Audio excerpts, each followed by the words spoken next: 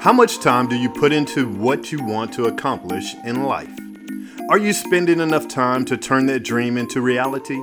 Or are you allowing something else to monopolize the time required?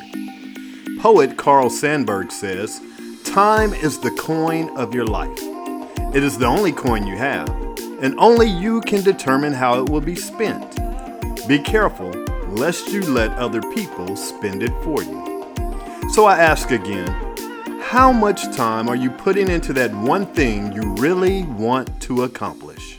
Whatever industry you pick, if you outwork everybody, if you try to be a little smarter than everybody, if you try to be a better salesperson than everybody, if you try to be better prepared than everybody, you've got your best chance. Because if you don't do it and somebody else does, I have the saying, work like someone's trying to take it all away from you. I actually work like someone's spending 24 hours, working 24 hours to take it all away from you. And that's kind of the way I look at it.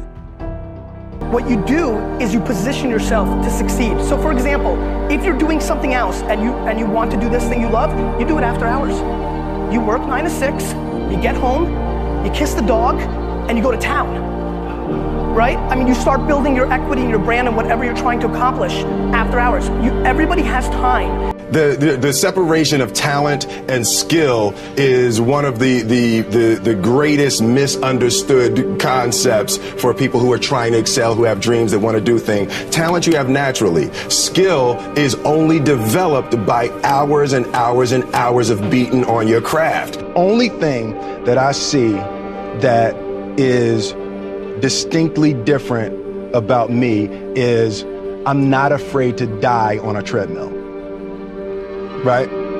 I will run. You would not be outworked. I will not be outworked. Right. Period. Yeah.